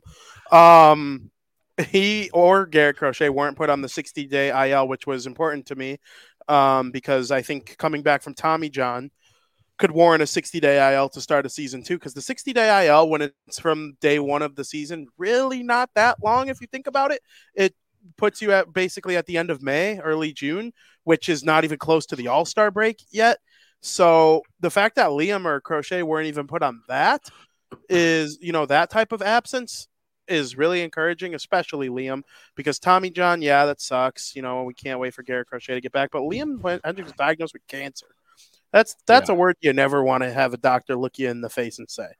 And Liam had to go through that, and he announced he's got his last treatment today, which he's already done at 9:16 p.m. Central Time. But, throughout the day, it was pretty obvious that people were really excited about this news.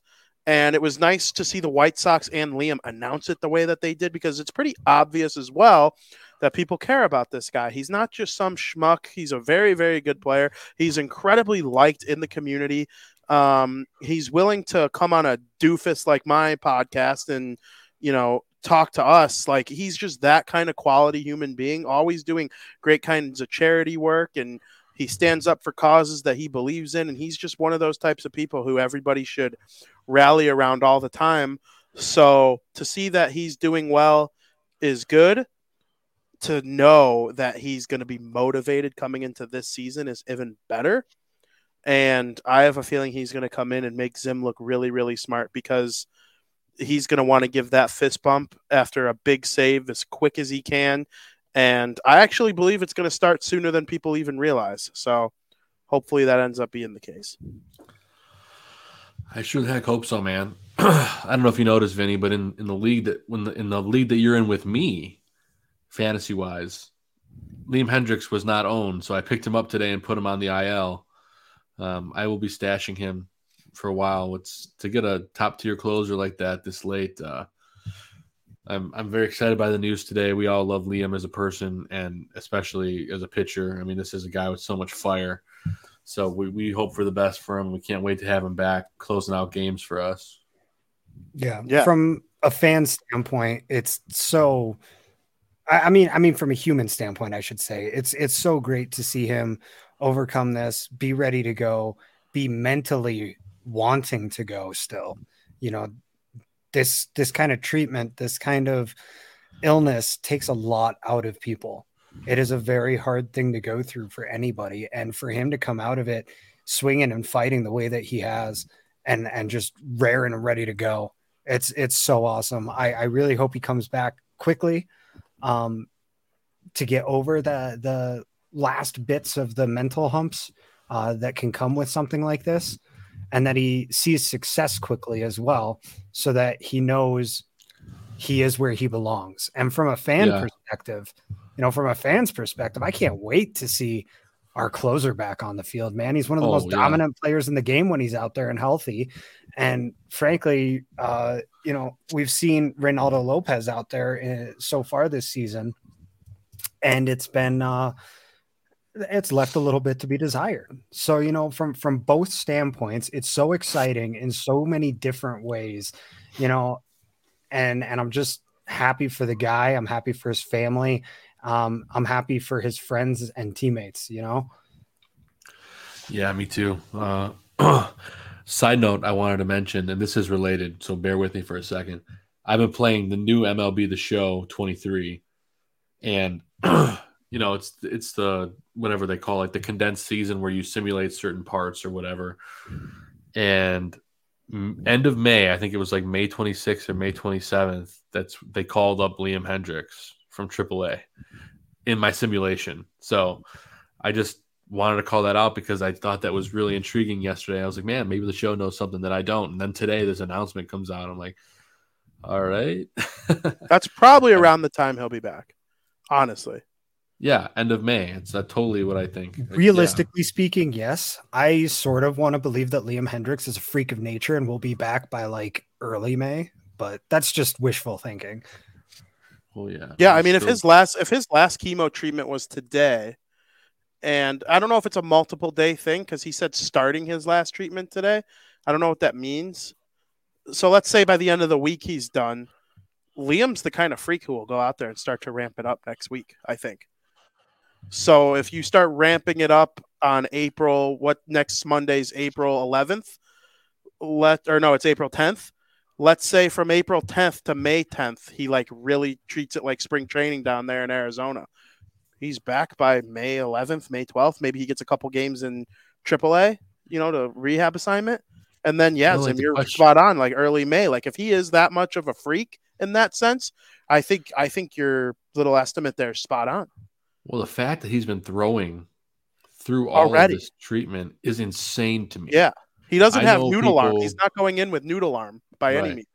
And I know a lot of people that have gone through treatment and stuff like that. And I told them about this stuff with Liam Hendriks, and they're like, that's insane. Like I felt like shit. This and that.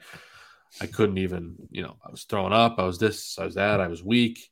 The fact that this guy through all this was still throwing is just wow. It makes him so easy to root for as a fan. He truly loves the game. He truly pours himself into it, which I don't think surprises anyone considering he's an Australian playing American baseball. You really have to love the game to do something like that. But yeah, for him to be out there for all of that, that's just bonkers. It makes me wonder if he has to be completely clear, like if he has to be in full remission to get back playing, or if he you know what I mean? Or if he can still be in that middle area. I don't know. I'm sure team doctors will put him through some kind of physical to make sure that he is fit and ready to be out there and not going to be putting himself or, depending on where he's at in his recovery, anybody else in harm's way. We don't need a Ricky Vaughn situation out there. Yeah, because I know a lot of these guys when they go through that, their immune system is compromised. It's like weakened. So that's just the thing that I worry about. I mean, maybe he'll be in seclusion for however long, and I think that may push it out a little bit. Like I said, end of May, maybe early June. But nonetheless, this is an amazing story. It will be the story of the year if he comes back, and regardless if he's successful or not, the fact that he's going to be on the mound at some point just gives you so much to root for, and it speaks a lot to the power of baseball because Liam Hendriks is driven by being on that mound, and you can see that. And he got to spend some he had his family there to help him out through all this, and I'm sure his family will be there with him when it's always a great story when it happens, and regardless of their level of success, two sides of the same coin. We had John Lester go through this and come back and then pitch a no-hitter, and it was such an amazing story. And then we had Chad Bettis, who came back and didn't really do much of anything, but just the fact that he came back was amazing in and of itself. Anthony Rizzo as well, right? I think Anthony Rizzo was also one of them. Yeah, absolutely. Honestly, I'm not familiar enough. Yeah, Anthony Rizzo had cancer as well. When you think about it from a baseball point of view, too, the boost that the White Sox are going to get both mentally and like an actual performance based. Like before you found out Liam Hendriks had cancer, who would you trade him for 1-for-1 for a closer? Only closers. Mariano Rivera. Active players, though. Yeah, of course. Mariano Rivera. Aroldis Chapman in his prime, too, even though he's a scumbag. But, in his prime, he was right there. Like Craig Kimbrell in his prime. Yeah. I still might take Liam. Liam Hendriks is amazing. You think of active guys, though, Emmanuel Clase from the Cleveland Guardians, I would probably take. Edwin Diaz before he hurt himself in the World Baseball Classic, maybe. But Liam Hendriks is in the top 3, 4, 5 closers in the league when he's on. So it'll give the team, it'll push Lopez into a much more suitable role for him. I think he has a chance to be a great, setup man or long reliever, maybe some spot starts. Maybe him and Michael Kopech can reverse roles. I think a lot of things are on the table at this point, but when they get Liam Hendriks back and Garrett Crochet for that matter, this team's going to be a lot better looking. Well, that's it. Once you put Crochet in that mix too, I mean, you're talking, we were just bitching about Ruiz earlier. He's off the squad when those two are back. I think that's not even up for debate, especially he might be gone before that. Right. And then who else do you push off of this roster? Like, honestly, if you have to fill that spot with somebody, who else do you move? I would get rid of Ruiz and Diekman. You'd really get rid of Diekman? Based on realistic options, yes. I don't realistically see them removing Joe Kelly because of his contract. And then the other option is Jimmy Lambert, who has been good. Like, I haven't had a problem with Jimmy Lambert. Diekman's a lefty, so that'll always play in his favor, but so is Crochet. Right. And then, that's I think the biggest argument for maybe taking Diekman away is the fact that it's a lefty for a lefty. Yeah. I think it's Diekman for sure. He was okay today. That first loss, the Friday night game. I was at a concert and I saw on my phone like Diekman gave up a bunch of runs and blew the lead. I was like, "Are you personally?" That's what I was talking about with Benintendi's defense and where I think he could have gotten to some balls that he didn't. Yeah, he should have got that. I think he should have gotten at least one of the 2 fly balls that fell right in front of him that Diekman gave up. And that's just me personally. I get that everybody's got their own opinions on it, and like that's maybe he couldn't get though. to it. Yeah. But you're right. The more I look at this roster, I mean, maybe Gregory Santos, but I mean, he's a kid. He's got nowhere to go but up. Yeah. Looking at the rest, he's the only guy that jumps out at me. Maybe Jimmy Lambert. But yeah, and I'm sure guys maybe having minor league options could come into play too. Like, hey, we can send him down without potentially losing him. Where like some of the older guys, it's like you're not sending them to AAA because they're not going to go. They're going to request for a DFA and they're going to grant it and say, okay, have a nice life. Yeah. So it's interesting. It's exciting. I mean, it's a good problem to have if you're getting Garrett Crochet and Liam Hendriks back, though, for sure. Oh, definitely.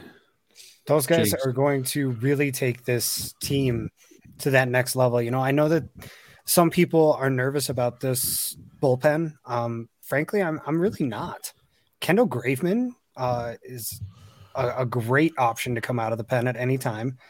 Like we talked about with Santos just a minute ago, he's got nowhere to go but up. Reynaldo Lopez, if you put him, I think he's showing that he's not a closer, at least not at this point in his career.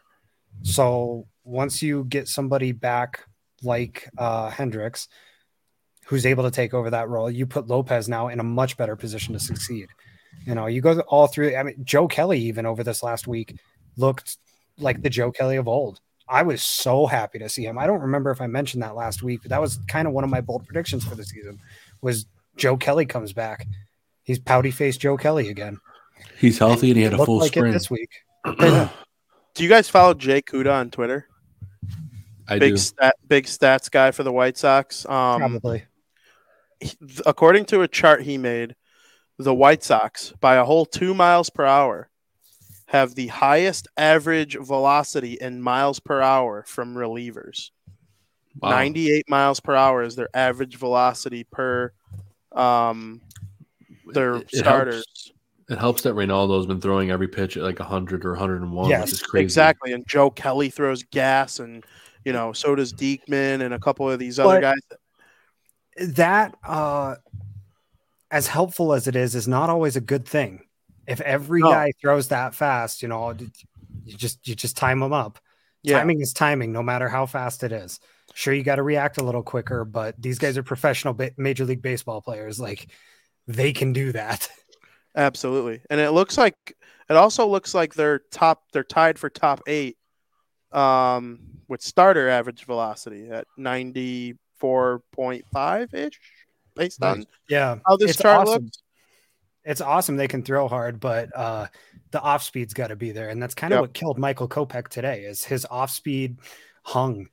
When he threw it, it was in the wheelhouse every time. Like, you got to be able to do both. Be able to do both. And didn't it seem, Zim, that like when Kopech hung some of those off speed, it's like the batters knew the off speed was coming and they blasted it when they had the opportunity. Yeah, I don't know necessarily that he was tipping pitches so much as he was getting into a pattern, which is, I mean, I don't mean to do it again, but I'm going to do it again. That's just as much on the catcher as it is on the pitcher. That's fair. You cannot get into patterns like that. And like, if you're going fastball, changeup, fastball, changeup, they're going to pick up on it. And I haven't looked into it enough. I know Dylan Cease called his own game. I don't know how the 4 that followed did, though. I don't think they did. I wouldn't let them. But... Grandal's been calling pitches for everybody. He's got it. He's got the little pitch thing set up in his, what is that, his right knee. I don't know where Sebi's is, if he's got it on the wrist or not, but I noticed that Grandal was doing that this year. Instead of having it on the wrist, he's got it in his shin guard to kind of be a little more sneaky about it. Yeah. Interesting. It's really cool the way these guys have that all set up, honestly. You know, some guys are wearing it on the hip, some guys in the hat, some guys on the wrist. You know, it's really, really cool technology. I don't understand why we don't have robot umpires if we have that. But of all things that have come out of that Houston Astros cheating scandal, like, this is by far one of the coolest things that's happened to baseball. Absolutely. Yeah, I love it. It's exciting to see. And I think it's cool that Dylan called his own game. So I'm excited to see if he's going to do that again on Wednesday. So it should be interesting. But guys, for something lighthearted before we get out of here, I just wanted to see, you know, Zim, I don't think you're going to be coming to any games here at the park, but you probably go to see, you obviously you have a wedding coming up, and then of course you might go catch them when they come out to Colorado. But I wanted to see what food item you're most looking forward to at the ballpark, or on the way, or in the vicinity of the ballpark. That could be anything nearby. It could be anything. Zim, since you're not coming to Sox games, but you will probably catch them out there, is there a go-to for you, or something that you're looking forward to when you make your way over to Coors Field? That's what it's called anymore. It's still Coors, right? Yeah, it's still Coors. It will be Coors forever. Coors Brewery is 20 minutes away from the stadium. It's actually still owned by the original Coors family and everything. So sort of still operated by, I should say, Miller Company bought it out, but no, Molson bought it out at this point. My God. But anyway, it's like Wrigley Field though, where I believe it's the family name on the stadium, not the brand name. So like Wrigley was Wrigley's gum. It's actually still at any rate, I'm on a totally irrelevant tangent. I just pulled up what I was looking for. I was kind of just trying to kill some time. Nice.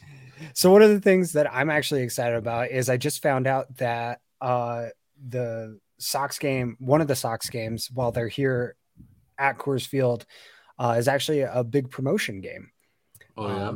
And they will be giving away Todd Helton jerseys. So Ooh. I'm actually really excited about that in particular, because the food at Coors Field is ass. There's nothing to look forward to as far as the food down there goes.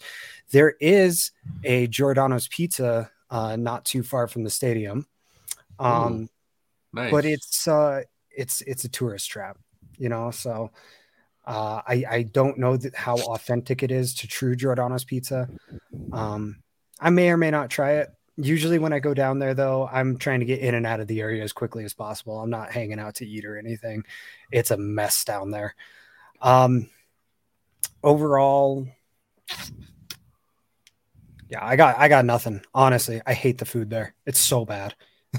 You're a true Chicago transplant, just shitting on the food where you are, and I honestly love it. I love it, and like you love talking about how much you love Malort. Like, you are a true Chicago transplant, and I could not respect it more if I tried. I will drink PBR over Old Style any day of the week, though. Old Style is garbage. Fair enough. There's Travis makes a good point. Giordano's is overrated a little bit in my book. It is, but it's the only thing we've really got out here. I mean, my favorite pizza joint in Chicago is Pequod's. That's where I always head whenever I'm in town. Pequod's is really good. Pequod's is good. I love Pequod's. So yeah, I hit that whenever I'm in town. As far as stuff like Paisanos for me, I think Paisanos is really solid if you haven't had it. Yeah, I think I've had it once. It was years and years and years ago though, because I found Pequod's and I just stuck to it. You know. Yeah, for sure. Yeah, I mean, I will say usual spots I hit up when I'm in Chicago. You know, we go to 35th Street, Joe. If I'm by the stadium, I've been there with you. I went there the next day as well. Rico Bene's, always a good spot to hit before the game. Dude, you like took the words out of my mouth. I was literally gonna say I'm looking forward to going to 35th Street Red Hots. Yeah, because those are the best dogs. And then honorary mention was going to go to the steak sandwich at Rickabenny's, which was rated by USA Today the best sandwich in the world. I'm still going to talk about it. Zim taking it from me is not going to stop me. I'm waiting for you to throw it over. The last place I stop, because they're open late, and I usually take red eyes. We almost always stop by Gene and Jude's at some point while I'm there. Oh so. yeah, Gene and Jude's yeah. nice. Yeah, so I love that you said that. Love Gene and Jude's. They're French Those fries. are my spots in Chicago. All of the deliciousness. Like I say, in Colorado, again, my family has a Chicago style restaurant out here, so if I want good food, like that's where I'm gonna go. That's about all I got. Sorry to ramble on so much and say pretty much nothing. Zim, for anyone that's watching in the Colorado area, why don't you say the name of your parents' restaurant? Yeah, my family owns a restaurant called Chicago Style Beef and Dogs. If you are familiar with Casa Bonita or South Park, it is directly across the street from Casa Bonita. Nice. They really did us dirty in that episode where they made it a pawn shop. But I mean, honestly, if you know the area, pawn shops, thrift stores, hotels, that's what the whole area is, car dealerships. It's an interesting area for sure. But yeah, it's called Chicago Style Beef and Dogs. If you're headed to a Broncos game, it's literally on the way. If you're headed downtown for a Rockies game, it's not super close, but it's not super far either. It's pretty easy access. What about the Avalanche? Because that'll be my number one target when I get there. Yeah, it's not terribly far. It is a little bit of a circuitous route to get there. Just because the stadium is in a really odd place. Because the way they built it, both of the stadiums are right off of the highway, and there's no real funnel roads to get to them. You kind of just have to take the highway, take the exit, and you're in the parking lot. And there are other ways to get there, but it's just for out of towners, you're never going to get there that way. So again, it's not super terribly far. It's just not super close either because of the ways that you have to get to the main stadiums here. I legit believe that when I get out there, because I do plan on seeing as many NHL stadiums as I can and MLB stadiums for that matter. I want to go to Casa Bonita and your family's restaurant more than you could possibly understand. Like, well, what's great is you can do both on the same day. I know. Yeah. And that's really interesting. I think I do remember you telling me that, but now I'm kind of like making sense of it in my head, and I'm gonna make that's on a bucket list for me, is hitting that area for sure. I love South Park. Like I love South Park. So Casa Bonita is set to reopen in May. It was closed after the COVID-19 pandemic. Oh, really? I did not know that either. Yeah, it's set to reopen because the creators of South Park bought it. Oh, so the creators of South Park now own Casa Bonita, their childhood dream. And they have vowed to upgrade the food quality there because that is one of the things it was known for, is how terrible the food was. Such a cool experience, but just like microwave Mexican food. And I know this is a whole tangent at this point. We are so it was not very bonita. It was Casa Bonita. It was not bonita. But yeah. The joke that we always made was you went to my family's restaurant and we legitimately had people do this. They would take their kids to Casa Bonita for like birthday parties and then come to my parents' restaurant to eat afterwards. That's funny. Yeah. I love that. Well, good stuff. Well, good choices there, Zim. Vinnie Parisi, you were talking about the sandwich, but I'll let you continue to talk about the sandwich. And Joe, I want to hear your thoughts on the sandwich too. I want the sandwich to be mentioned by each and every one of us. Yeah, I'll start at the field. I really like helmet nachos. They cook up quality meat to throw on those chips, and it's just always really good. And they use the freshest of ingredients to run it through the garden. Like the jalapenos always are very tasty, and they use good tomatoes and onions. And I honestly think like they use high quality everything. And yeah, you pay $17 for the helmet nacho, but you could pay $17 for much worse things out there. I've spent $17 at Taco Bell before and not had near the quality of an experience as helmet nachos at the park. Joe, you know I love the Cuban. I had 25 Cuban sandwiches in 2021. I went to 34 games, I think, or 33 games. And by the end of the year, I stopped getting them because, like, after 25 Cuban sandwiches over a span of 3 months, you're about done. But 2021 was literally it's like a block in my head. Like, what was I doing that summer with the White Sox? And I was there every other day. But I ate way too many Cubans, but I cannot wait. I will be eating one on my first game this year that I go to, just because it's kind of tradition. I'm not tired of it anymore, so I actually am craving one. And so those are my go-to there. There are a couple of the sandwiches that they are premiering this year that I'm excited to try, and I'm also excited to try that elote corn dog. That'll be really, really tasty. And I think it looks so good. It just does look so good. Like the queso-y elote, like a different take on elote with the queso version. I'm super excited for that. And then, of course, the great, the wonderful, the legendary Rico Bene. Is Rico Bene on 31st, I believe? Yes, and it is just magnificent. And everything there is great. My family makes a breaded steak sandwich, and they call it Sicilian steak. And I'm sorry, it's not on 31st Street. It's on 26th. 26th. Sorry, something else that I like is on 21st. I'm losing my mind. Anyway, my family makes a breaded steak sandwich too, but they call it Sicilian steak. Well, the number 2 thing on their menu at Rico Bene is a sandwich called the Sicilian steak. So me and my dad, the first time we ever went there, ordered that sandwich called the Sicilian steak, and their version of a Sicilian steak was more like a roast beefy kind of sandwich. And me and my dad are like 4 or 5 bites into it. I'm like, Dad, I don't think we ordered the right sandwich. And he goes, I know. And then I'm like, but this was the greatest mistake we ever made. And he goes, I know. And I was like, but their breaded steak, I think the breaded steak is what we were supposed to order. And from there on, I still haven't had their version of Sicilian steak again, because the breaded steak is literally the greatest sandwich on earth. But I've had their pizza now. They had a buffalo chicken arancini one time, and I saw that, and I was like, I have to try that. But they even have like a good soda fountain. Like, just everything about Rico Bene is wonderful. And the last time I was there was, I think, either the last or second to last White Sox game I went to last year. And boy, that place never disappoints. It's literally like you kind of get deja vu when you go there, because it's the same experience every time. Like, it's never like, oh, this is a bad Rico Bene batch. Like when you go to McDonald's, sometimes the filet of fish tastes amazing, and sometimes it tastes like Lil Jimmy put it in the microwave, or like anything you get. Did you just say you actually ordered the filet of fish at McDonald's? Oh, every now and again, of course. But no, that was the first thing that popped in my head. It's actually not like a regular thing I order, but I actually will. They do certainly put out a very consistent product there at Rico Bene. They certainly do. And I lost my train of thought. But I want to say, Vin, one thing that you may not know, and you have tried the regular steak sandwich, the breaded steak, right? Oh, that's what I've gotten it every time since the mistake. The very first time I went, like 7 years ago.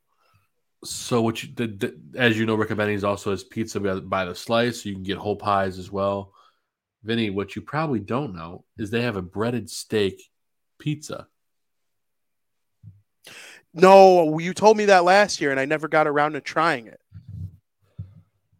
Yes, so it's I've never tried it myself, but I always get the steak sandwich because it's like good for 3 days worth of food.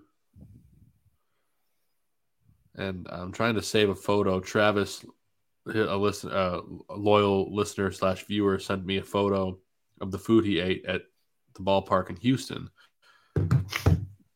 I really want to try this pizza from Rico Bene. Like, I honestly think that's a must the next time I'm there, trying the breaded steak pizza.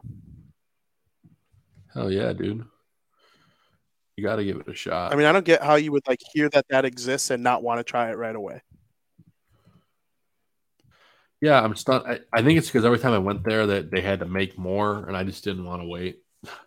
Fair. Because when you walk in there, it smells like heaven on earth. So, real quick, Travis sent me the food that he had when he was at the ballpark. It's the Texas burger with brisket, barbecue sauce, red onion, jalapenos. He said it was unbelievable. So take a look at that. Looks pretty good for ballpark food. Yeah. Yeah, that looks really good. I mean, we all know Texas does their barbecue rather well, and that doesn't look like it sucks by any means, though. That's a nice looking piece of cheese. I mean, I like a good slice of cheese, and I like jalapenos. This is what's so frustrating about Coors Field having such terrible food is like it's become a true part of the ballpark. Like part of the ballpark experience is eating. It's having something while you're watching the game. And like Houston looks like they got it. You know, Chicago, you know, we crap on the Northsiders for their food, but honestly, that would be gourmet anywhere else. Sure. It's getting better too. The last 2 years, I've noticed it. I've 2019, 2021, and 2022, significant improvement at Wrigley Field with their food year to year. It's inexcusable for a major league ballpark not to have like high quality refreshments at this point in time. And the year of our Lord 2023, like it's time. It's time. And the Sox are always up in their game. Yeah. Yeah. What I'm looking forward to the most is I talked about, 35th Street Red Hots, going to the park. When I'm in the park, I'm looking forward to trying that new chimichurri steak sandwich, which sounds incredible. I could eat chimichurri. I could eat anything covered in chimichurri. And then, of course, just a Polish or a hot dog and onions. It's nothing like that at the ballpark, man. So looking forward to that and the trip to Rick Benny's. And then Phil's Pizza down 35th Street, all the way down past Halsted Street, little hole in the wall, cash only spot. Well, actually, they take cards now, but they charge a fee.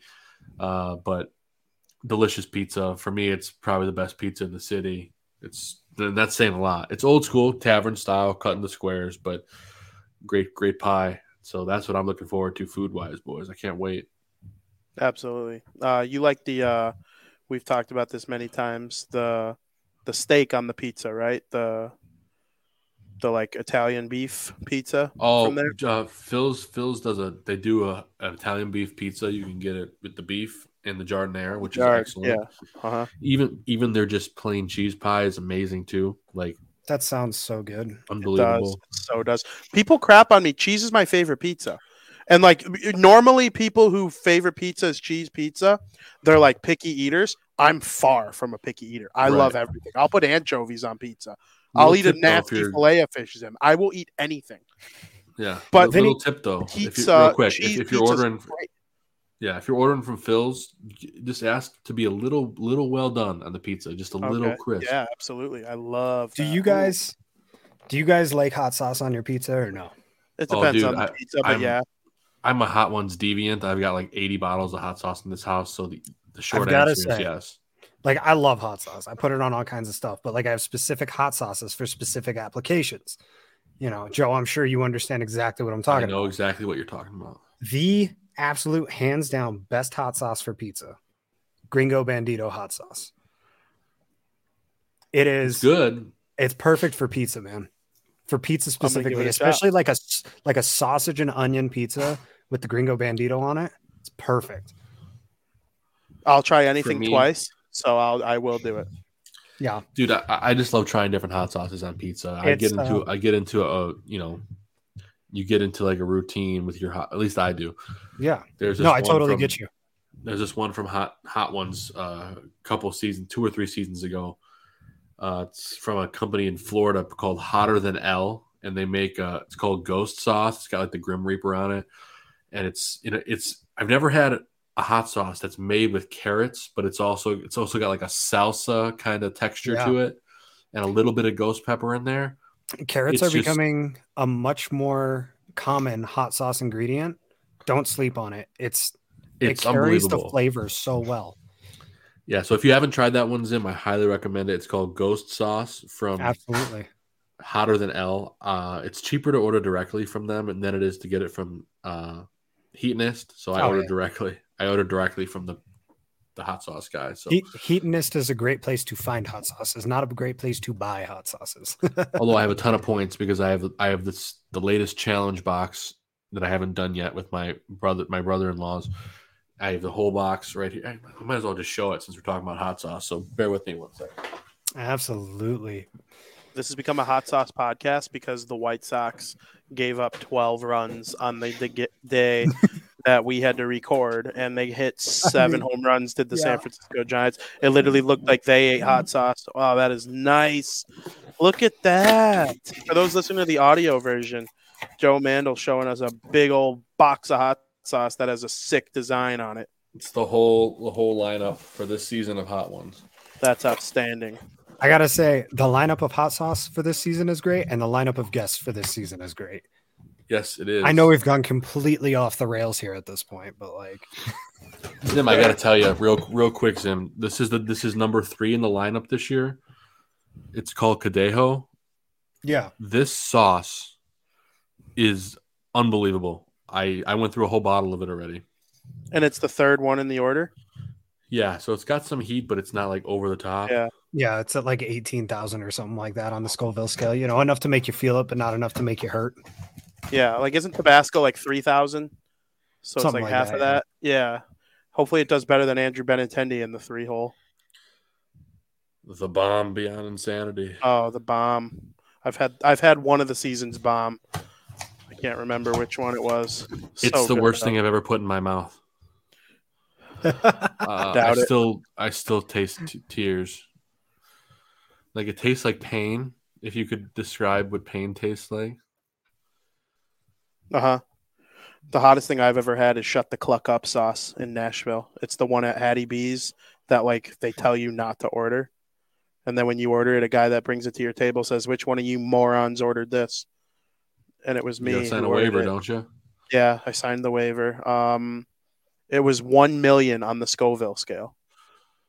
And so sounds right. It made me want to die. I know that chip that they have, the 1 chip challenge, is 2 million on the Scoville scale.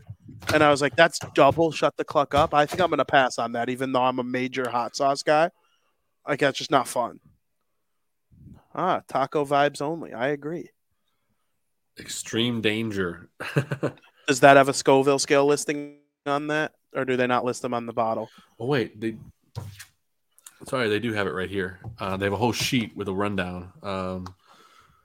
So let's see. The bomb is 100 and there's no way. It's 135,600. What do you mean there's no way? That's so hot. 135,600 on the Scoville. That's so hot. Don't take the million sauce at Hattie B's. They literally make you sign something to eat that, Joe. Like the 100,000 is a lot. This is 638,000. Oh my God, that's so hot. And then the last dab is they don't have an official Scoville rating on it yet. That means it's hot as shit. Yeah, I've had it. It's hot. That's awesome. The sauce that I like to put on all my taco stuff averages about 1 million Scovilles. So the Gringo Bandito, the guy from The Offspring. No. That's what I use for pizza. That's not what I use for tacos. Yeah, tacos has to be like really hot too. I agree. Tacos I use ghost pepper sauce on that. Yeah, so good. And on wings I use Carolina Reaper sauce. Nice. I hate myself apparently. Yeah, I do too. I hate myself. Where it exits your body, I hate that part of me. I hate it all. Travis agrees. Red Rectum lives up to its name. That's actually really funny. I could discuss hot sauce and the intricacies of it for like days. Like when I was discussing jams last year, I could go on a jam discussion. I could go on a hot sauce discussion. You could bring a different condiment to the table every week, and I would love to analyze it. Dude, I'm all about it. I love that guy talking a little bit of hot sauce. Sounds like we got a new segment for closing the show out. Condiment of the week. Yeah. I kind of like that. Maybe we will do that. If the White Sox get buried and we don't want to talk about them anymore, like who are we to argue with that. And like going off the hook is not a bad thing for the show. We do it on all the shows here at the Barroom Network. I can attest to that, and I know Aldo would agree. And the chat becomes significantly more lively. The chat becomes significantly more lively sometimes too when we're done talking the sports. So yeah. Well, that's it. We've become the resident food show on the network, and I have no issue with that. Yeah. Hey, we're just having fun. Whatsoever. That's all that matters. And then we always find a way to talk about Star Wars somehow. I don't know what this wee shit is, but okay. Okay, Vinny and I. Sorry, Zim. Sorry. Well, you live in the Death Star, so that's part of it. But Vinny, Star Wars Celebration starts Friday. Very excited. Very excited. I have a feeling we'll learn a little bit about what's coming up with Ahsoka and a couple of the other shows. So I know Mando's going to be winding down right around then. So I think we got 2 eps of Mando left. We got 3 left. There's one Wednesday, and then there's 2 after that. Got it. Okay. Yeah, it's super exciting. So I'm looking forward to it big time. I expect we'll get some trailers this weekend. So. Yeah, absolutely. So I had to bring that up before we get out of here. And that brings us to the end of the show, which means we're going to do shout outs, and we'll keep them relatively focused today since we're almost at 2 hours. But it's been a heck of a fun show. Before we get to the shout outs, huge shout out to our guest, Celeste Spaghetti. It was a great time with her tonight on the show. Appreciate all the time she gave us. Make sure you go give her a follow on Twitter. And without further ado, Zim, we'll let you take it away with shout outs. Yeah. Shout outs to you guys and to Celeste for an awesome show, as always. Shout outs to everybody in the chat room for keeping it real with us tonight, listening to us as we've gone off the rails entirely, and everybody listening on the audio version too. We appreciate each and every person who spends time with us, however you choose to do it.